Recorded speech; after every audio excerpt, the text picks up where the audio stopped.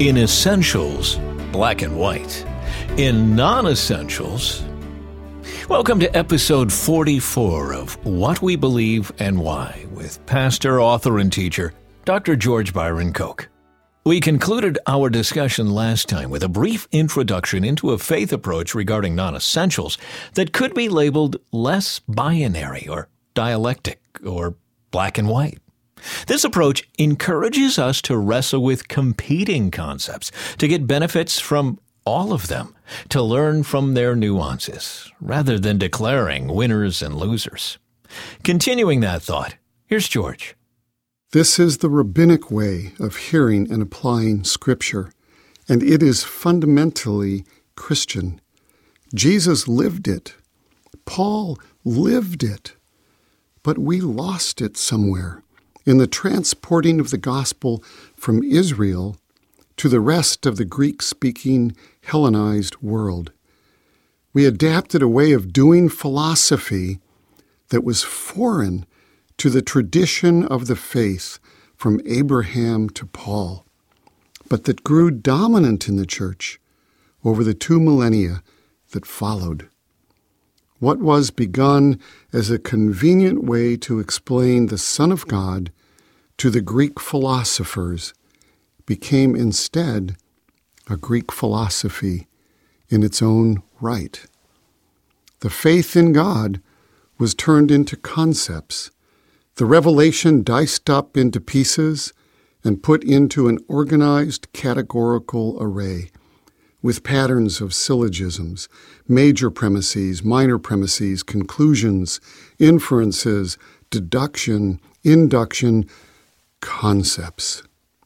Worse, we ended up worshiping these concepts, promoting them and defending them instead of worshiping, loving, and having a relationship with the one who made us. The flaw in this is partly in the manufacturing of concepts at all, but even more so in the insistence that we choose one over the other and hurt, physically or verbally, those who do not choose as we do. We discard wisdom when we do this. But there is hope, and there is a means to unity. Back to my illustration about women in ministry as an example of how we should approach most such issues of the faith. I once watched as 2 scholars each presented papers on women in ministry before a gathering of religious leaders. One defended the male-only priesthood and mustered capable arguments from Scripture, tradition, and history. It was quite an impressive and thorough presentation done with a persuasive and non-belligerent spirit. The other stood and presented the case for women as priests. It was similarly thorough and also drew its arguments from Scripture, tradition, and history. It showed remarkable insight into human culture and God's interactions with it over time. It was competent, collegial, and persuasive. Both presenters were prepared. They were respectful of each other as believers. Wisdom came from each. Insights and nuances were revealed by both.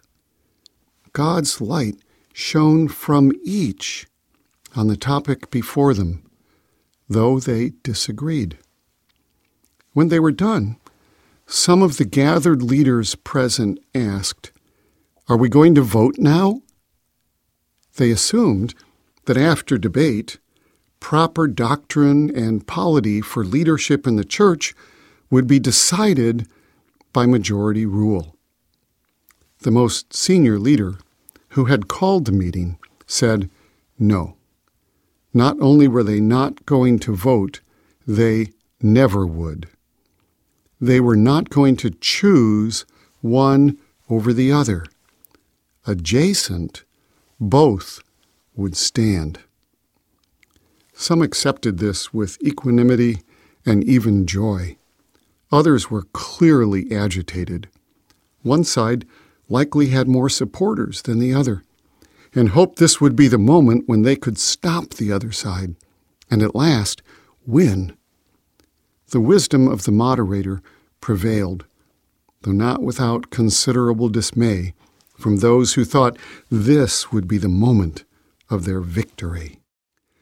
I recall this incident because it illustrates yet again the flaw in our approach to God. Somehow we have gotten stuck on the notion that in a given instance, only one metaphor, only one description, only one nuance, only one understanding of God is acceptable, and the others must be suppressed. This is a thoroughly bad idea.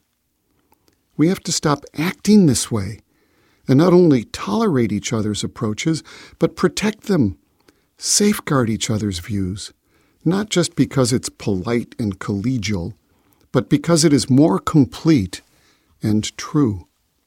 More of the Spirit of God is allowed to breathe through us when we do not shut ourselves off from each other.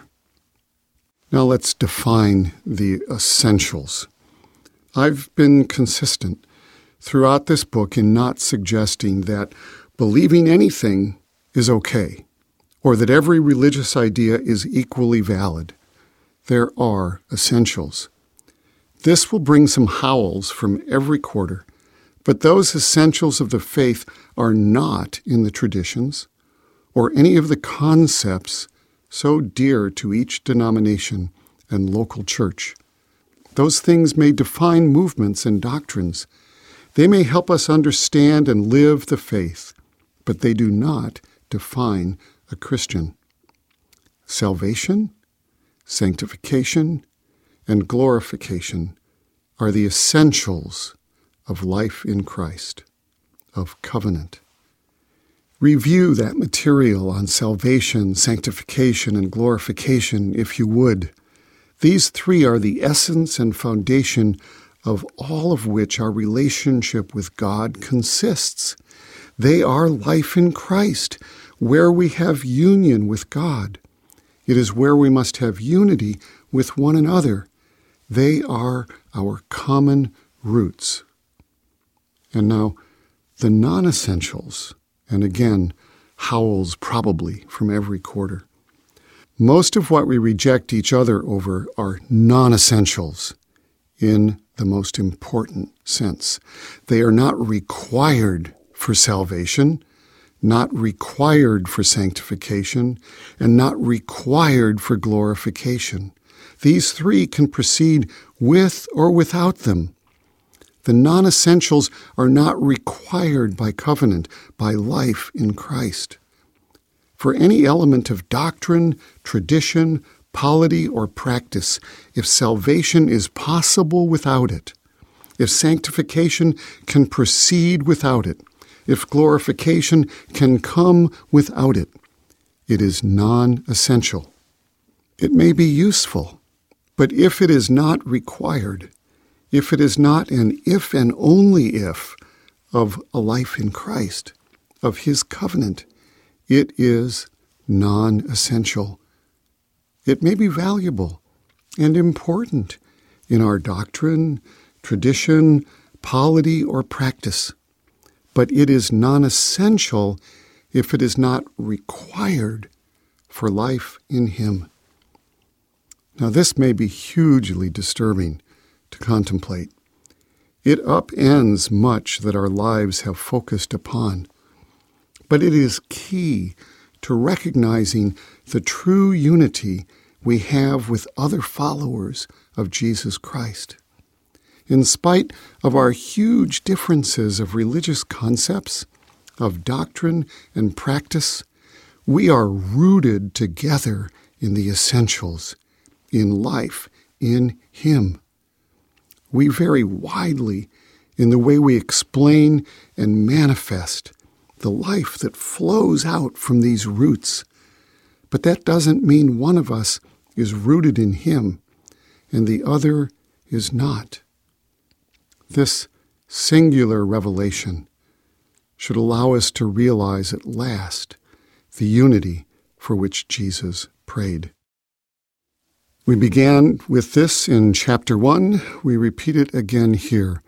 That extraordinary quote from the 17th century Lutheran Peter Meiterlen, who said, "We would be in the best shape if we kept in essentials unity, in non-essentials liberty, and in both charity."